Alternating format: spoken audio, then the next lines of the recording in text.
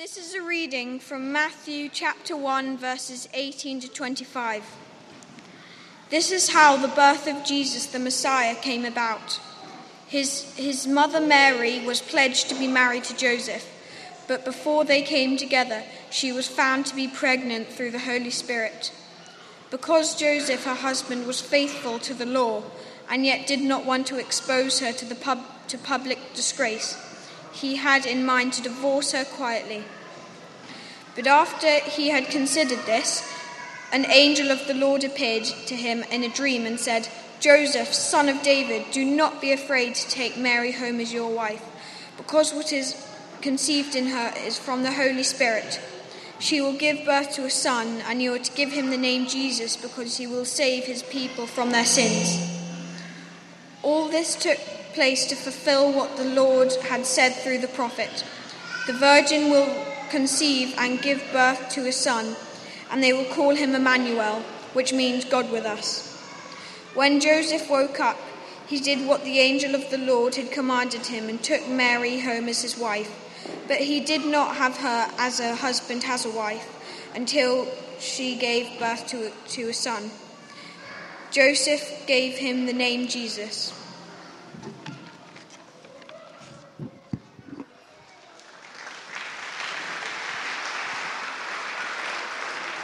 Thank you, Rafe, and thank you to all the children who prayed for us.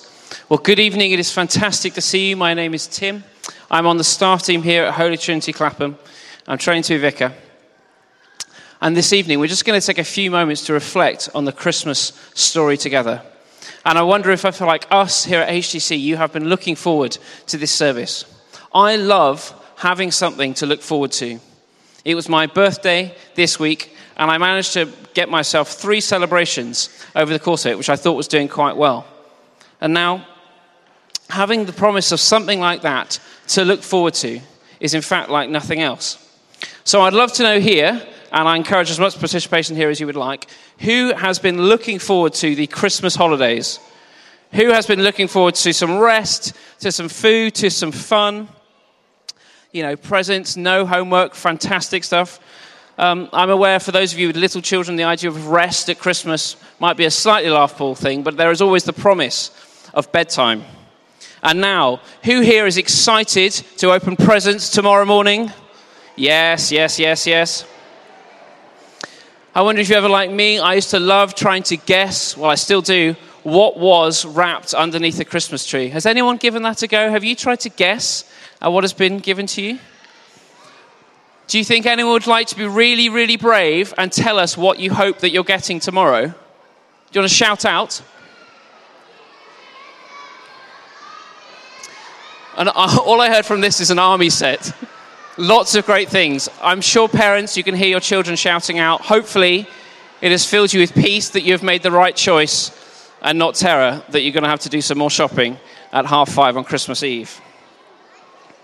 Now, knowing what is coming and having something to look forward to, whether that is a holiday, whether that is a present, whether that is a party, this can give us such joy and hope. And the Christmas story, the true Christmas story, is the coming of one who was long hoped for, who people looked forward to. But the people were not just looking for Santa, but they were looking for a savior. They were looking for God himself to come to them. Now, having something to look forward to is very powerful, isn't it? And we know this because just what is it like to have that thing taken away? Children, imagine with me tomorrow morning if you woke up and all those fantastic presents underneath your tree were gone. Goodness me, it'd be so hard. And I experience something like this every year when I watch Wimbledon. And I experience something like this when I watch Andy Murray at Wimbledon. Because the hardest thing about watching Andy Murray at Wimbledon is the fact that he might actually win it. You see, if he was truly rubbish, anything he got to, we could just encourage by. But because he actually might win the thing, there's hope. And my goodness, when he inevitably loses, that's what crushes me. You see, it is the despair I can take, but the hope will eventually get me. But you see, in our story, what we've had today is a story full of hope, full of looking forward, and even full of disappointment. Can you imagine what it is like to be a young man, hopeful for a fantastic life with your bride-to-be and finding out that she is pregnant. This was the situation that Joseph found himself in. And yet imagine the joy when he finds an angel coming to him and saying, the one with whom your wife is carrying, that is the Savior of the world, that is Jesus Christ. You are to give him this name. The angel tells him, she will give birth to a son, and you are to give him the name Jesus, because he will save his people from their sins. Now, of course, this was in the days before ultrasound scans, wasn't it? So maybe this is the holy ultrasound.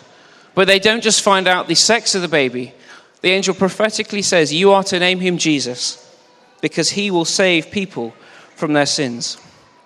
And as we're thinking about looking forward, as we're thinking about expectation, Jesus was a long time coming, waited for by the people for hundreds and thousands of years. We heard in our reading that all this took place to fulfill what the Lord had said through the prophet. The virgin will conceive and give birth to a son, and they will call him Emmanuel, which means God with us. And we can read these promises for ourselves in the Bible, written 800 years before Jesus would come. But you see, this promised one, this one who was long hoped for, this one who was looked forward to, didn't just come for us to have fun at Christmas time and to gather like this and to have a merry time. In fact, Jesus didn't come just for us to have a festive season. You see, for his whole life, from his birth to his death to his rising again, can actually affect our whole lives now. But you see, Jesus doesn't just do that as our moral example, and he didn't just come to say, wouldn't it be nice if we're all kind to each other for a change? Why did Jesus come? Well, as our reading says, Jesus came to save people from their sins. You see, our natural state is actually of separation from God, from what we do. And I think this might actually be an easy thing to identify with sometimes, because often when we look at the world, which will be symbolized soon in an orange, maybe over this past year or the year before, you have been asking, where is God in all of this? And maybe you've actually found yourself thinking, though, at some point, well, if God were to come, if he were to show up in some way, well, then I would believe. But the amazing truth of Christmas is that God has come 2,000 years ago in a way that no one would expect, as the powerful became powerless, as the infinite became an infant. And Jesus came to save us and to break down and to make a way through all that separates us from God. And this is his free gift to us, since we don't earn God's love by our own moral performance, and we don't buy it by our charity. In fact, we receive it as we put our faith in God and ask for his forgiveness. We will, on our orange, have a red ribbon, and this symbolizes the blood of Jesus that he shed. We even remember at Christmas time the fact that Jesus came to die, but he did not stay dead, but he rose again. And this is the truth we can put our hope in. Because the joy of Christmas is that we don't just have a seasonal holiday to look forward to.